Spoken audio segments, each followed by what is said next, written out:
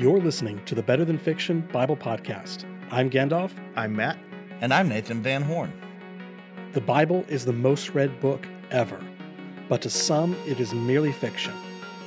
Join our conversations as we connect the dots to reveal that the story of the Bible is not only true, it's better than fiction. To learn more about the show or to contact us directly, visit us online at www.betterthanfictionbiblepodcast.com.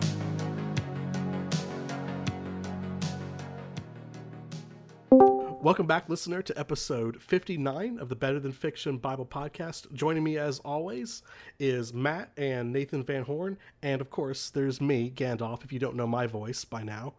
And if you're new, speaking of which, then you also may not be subscribed to the podcast, in which case, heaven forbid, there be even one soul among us not subscribed to the Better Than Fiction Bible Podcast.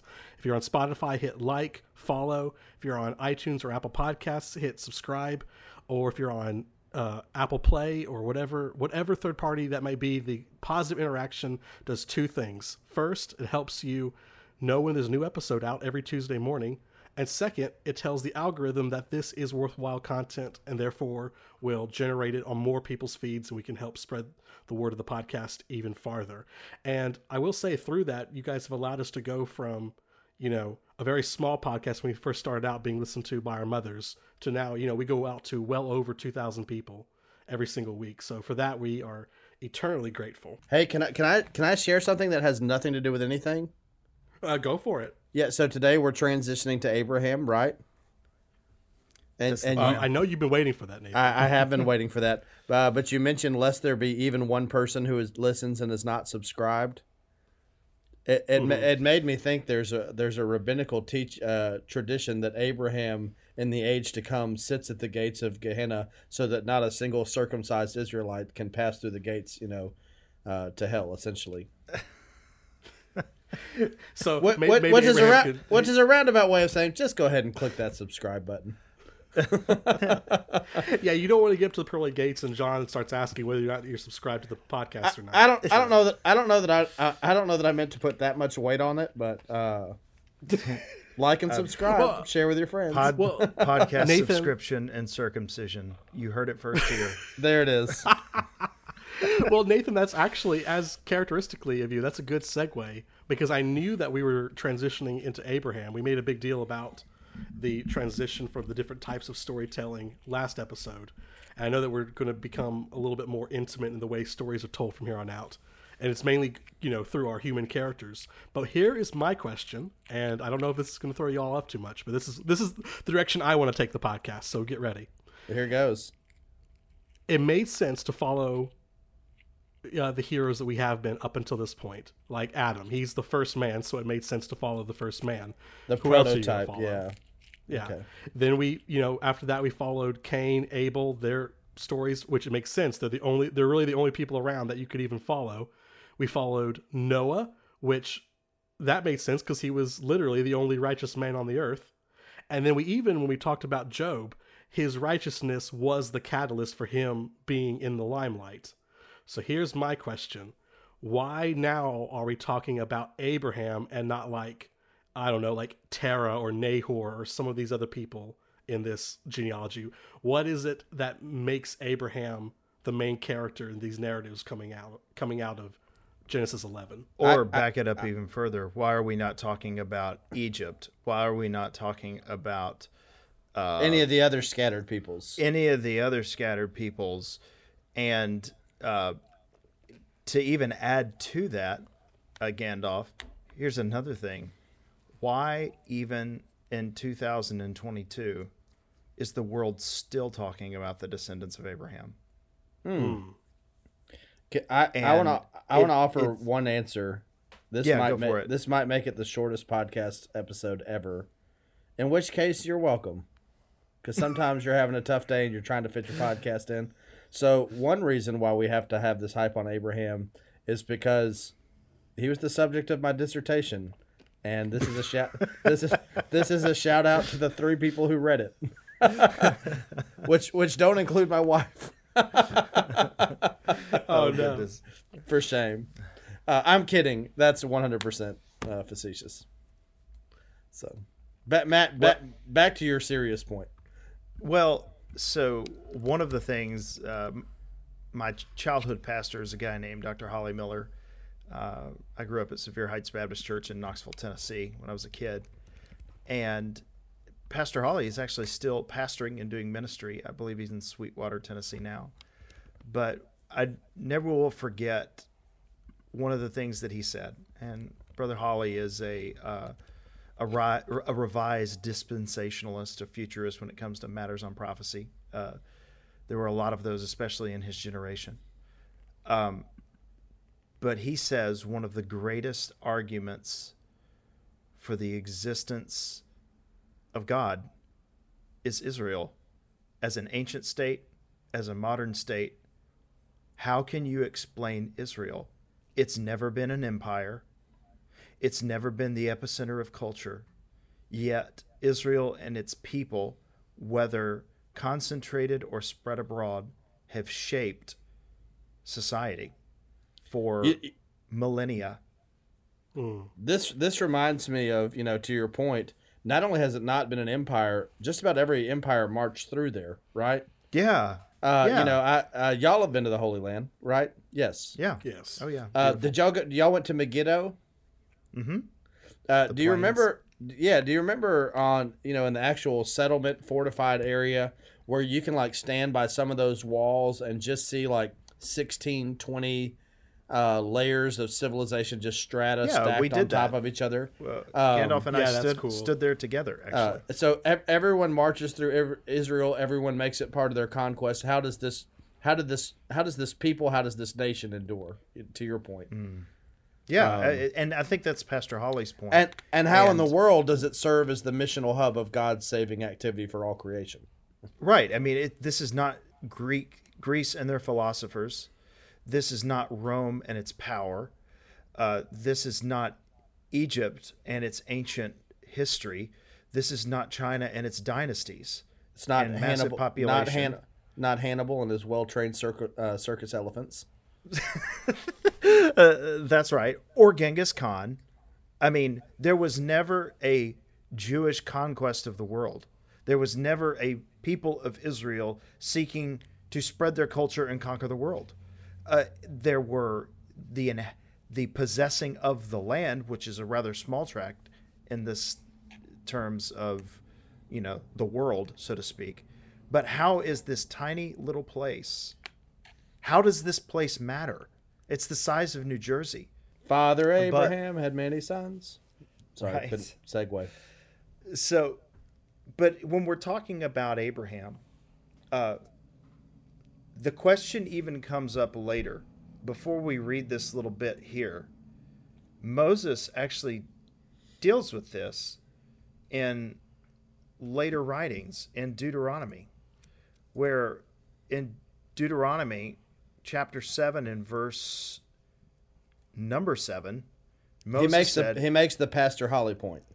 Yeah, it was not because you were more in number than any other people that the Lord set his love on you and chose you, for you were the fewest of all peoples. And in verse 8 it says, but it is because the Lord loves you.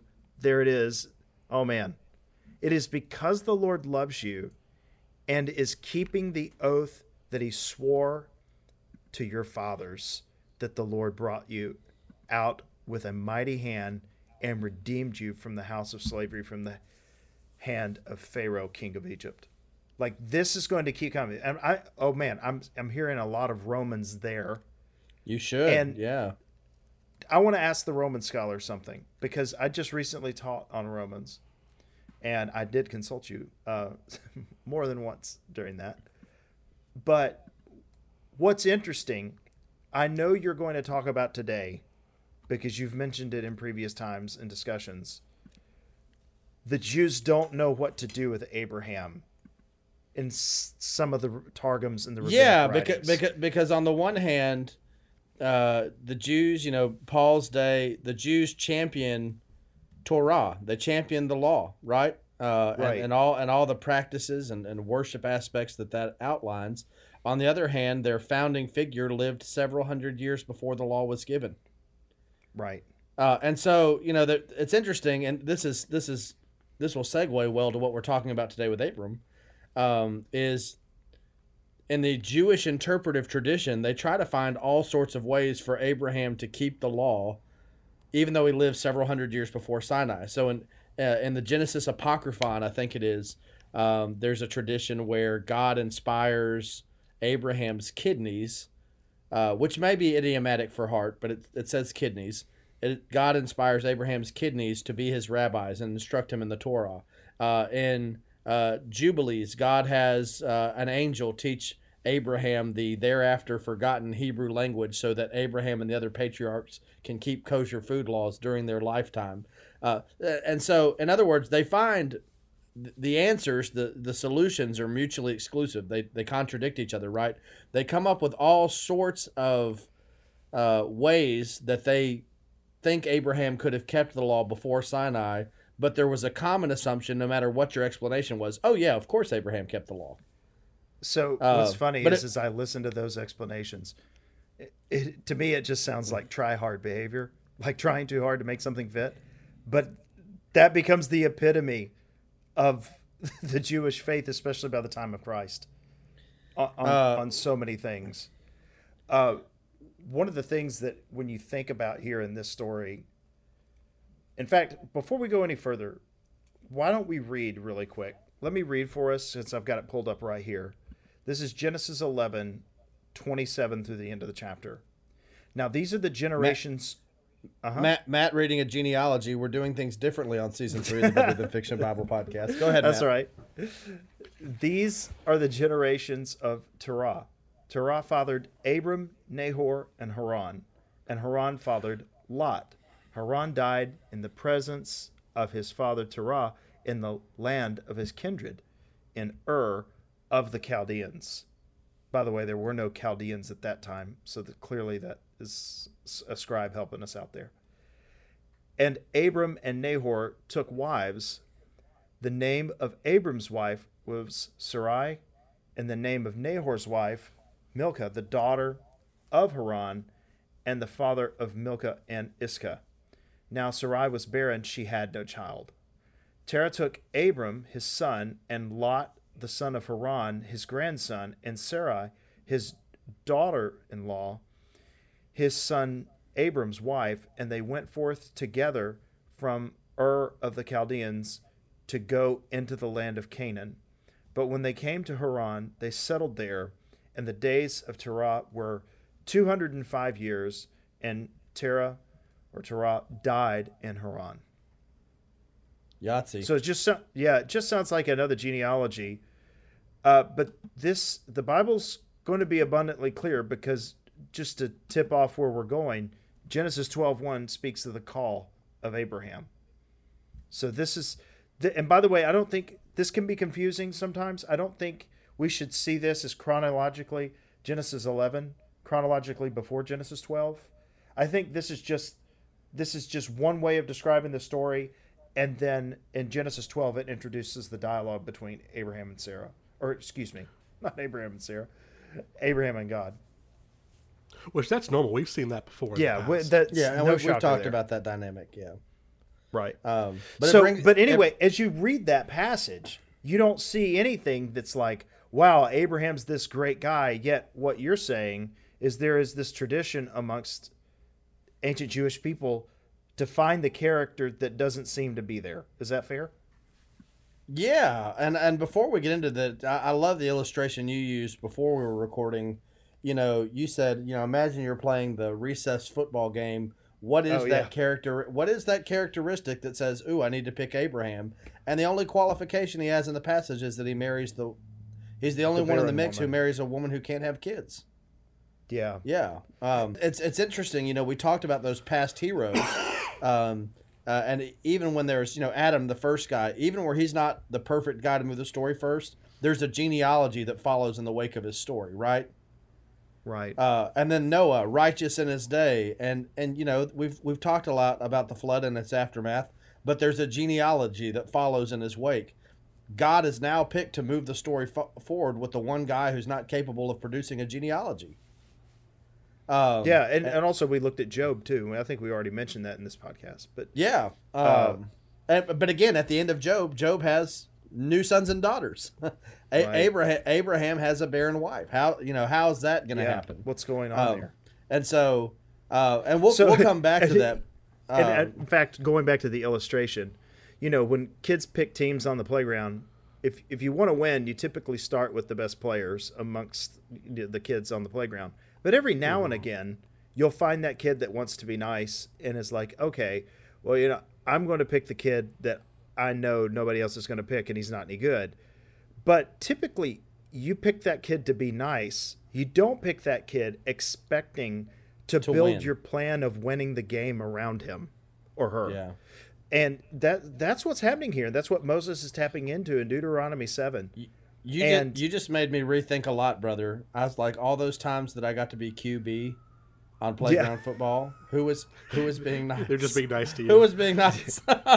I'm crushed. Oh, no. I am crushed. But so one of the places where it's typically found, this was fascinating to me when you brought this up in our study discussion, Nathan, was the whole discussion about the story of Abraham and his brother and the fiery furnace of the Chaldeans. And we're looking at this and going, what in the world, where is that coming from? Well, there's actually there is a textual possibility that makes it possible here for it to be interpreted that way, even though it's, in my opinion, too try hard. But this discussion is fascinating. Yeah, so the long and short of it is that, we read that Haran perished in Ur of the Chaldees, and we see Ur of the Chaldees and we think a place, right? Ur. Right. But the Hebrew word Ur looks very close to the Hebrew word for fire. And so it leaves this playful possibility that maybe it wasn't that Haran perished in a certain city, that Haran perished under certain conditions. He perished in the fire of the Chaldees or the Chaldeans. And so what you have in some of the traditions is, to varying degrees, they'll kind of read the Shadrach, Meshach, and Abednego story on top of this one. So in one tradition, God calls to Abraham, or Abraham chooses to be the only person in his day who worships God. And so he, at the Tower of Babel, he goes, because again, religious structure, right? Right. At the Tower of Babel, he goes to the temple and he burns all the false idols, and Haran runs in to save the idols and perishes in the fire of the Chaldeans.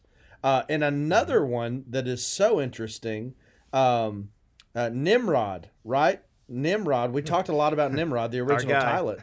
Yeah, has a showdown. This is in Genesis Rabbah, a Midrashic document, just an interpretive reading between the lines of Genesis. But he has this showdown with Abraham over, how many gods and who should be worshipped. Nimrod says to Abraham, "You are speaking foolishness. Let us worship fire, and if not, I will cast you into its midst. Then let your God whom you worship come and save you from it." And it says, Haran stood there undecided and said to himself, "I will do one of two things. If Abram wins, I will side with Abram. If Nimrod wins, I will side with Nimrod." And so Abram is cast in the fiery furnace and he's saved. Very Shadrach, Meshach, and Abednego, right? He chose wisely. But yeah, that's right. And then Nimrod says to Haran, "Whose side are you on?" And he sides with his brother. But because he did so pragmatically rather than by faith, he perishes in the flame, dies in Ur the Chaldean. And there's lots of different. Poorly. Yeah. And what's interesting though is there's lots of variations on that theme. But one thing that keeps coming up, and I'm not saying this was the official Jewish view, don't hear me saying that, but I'm saying they're flirting around this idea. They're trying to come to grips with, why did God pick Abraham? And in a lot of the traditions, it seems that the answer was because Abraham, in some sense, first chose God. Did y'all ever see the movie Chariots of Fire? Oh, yeah. Dude, that's one of my favorites. Yeah. Oh, man. That's one of my favorites. Anyway, I feel God's pleasure when I run. That's right.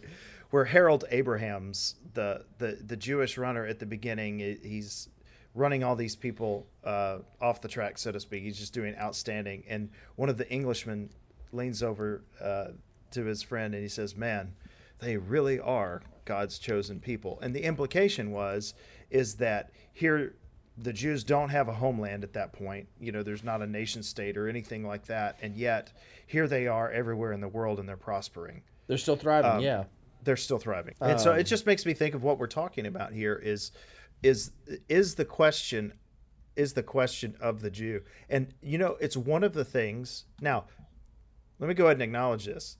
There are Jews, of which I have great respect for, that don't even acknowledge the existence of a God.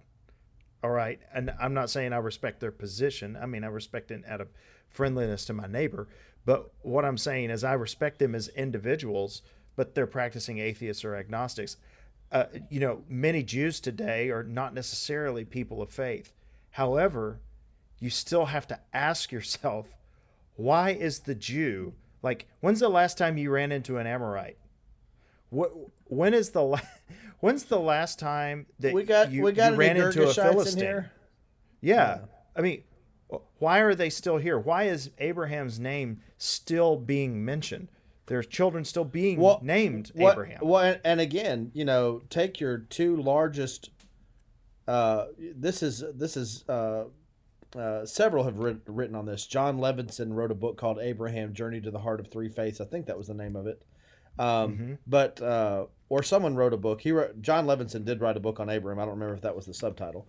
But so many of the books written on Abraham as a figure, again, he's not just the point of appeal for Jews and Christians. This is the point of appeal for Islam. Islam founds itself. It is viewed as an Abrahamic religion.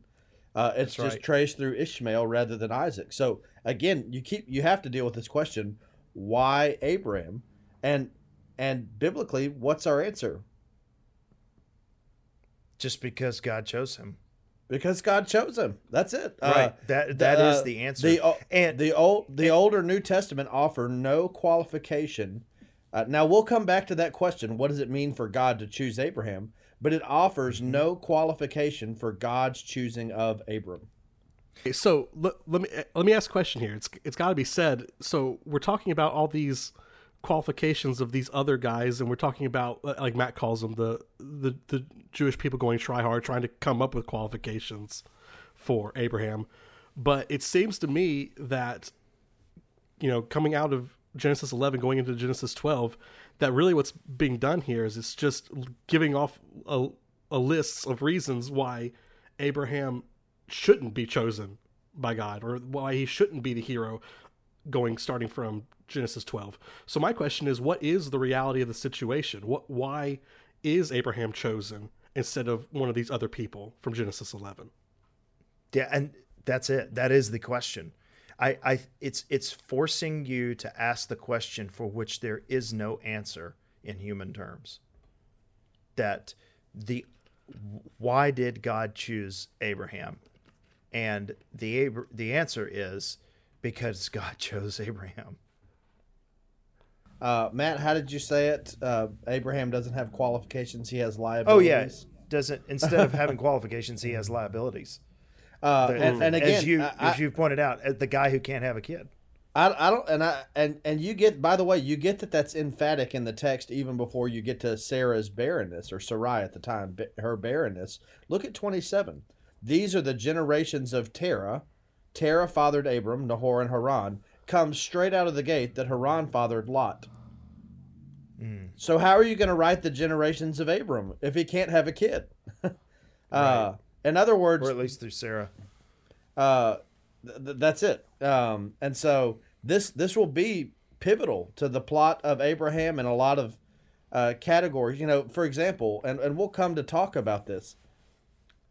When does faith enter the biblical story? Faith. You talk to we say the Christian faith. If you ask most important concepts to any Bible-believing person, faith has got to be pretty close, if not at the very top of the list. Fair? Right. Fair. The word, the concept of faith. when does the concept of faith enter the biblical story? Genesis 15. With Abram. Like with Abram, the gravity of that is huge. And it's in the context of God promising Abram what? A large family. So what's interesting, and this is to shape a little bit of where we're going, and it's one of the things is that in looking at Romans and thinking about these things, God is calling this man, and we're going to look at this next week, but God is calling this man here in Genesis 12 and the tail end of Genesis 11. But Abram doesn't exercise faith in believing and receiving God's promises until later. So God's choosing is not in response to Abraham's faith. God's choice of Abraham is completely independent of Abraham's faith. According to his own wisdom. That's right. And as much as we can respect, every people group, not just Jewish people, tend to look favorably upon at least the ancestors that they have, which they like. We tend to, to remember the people we like favorably, and they become grander as time passes. There's a meme that went around a few years ago. It was talking the evolution of Martin Luther's hammer, of nailing the 95 Thesis to the church door. It gets bigger and bigger. And the hammer, it's like a sledgehammer, like 300 years later. The first one is just like tiny little, a tack nailer just to, put up his paper. But so we tend to make ancient people and our ancestors, of whom we're fond of, grander than they actually and perhaps were. And that is out of reverence for them. But it's almost like Genesis is trying to prevent you from doing that. In order to understand what's going on here, you need to understand this guy has no reason to be picked. That's it. Sociologists will say that most people groups will have an origin story. They refer to it as a master commemorative narrative. And a very common aspect of those master commemorative narratives are founding figures that deserve to be, emulated, copied, mimicked, because of their great character and qualifications as the head of a people group. And the head of this people group marries a barren woman, and God says, leave your country, your kinfolk, and your father's house, and go to the land that I will show you. Man, fascinating stuff. That's a different kind of story, man. It is. Man, there's going to be so much to come in the future weeks. Well, listener, you too are chosen for great things, even though you may not have qualifications. And one of those things is to continue to listen every week to the Better Than Fiction Bible podcast, which you can continue to do so by making sure you hit like and subscribe on whatever platform it is you're listening. That way, every Tuesday morning, you can get a notification when we have a new episode out. Until then, you have a great week, and we will see you here next week. See you next time. Shalom. Father Abraham had many sons. Boom, boom.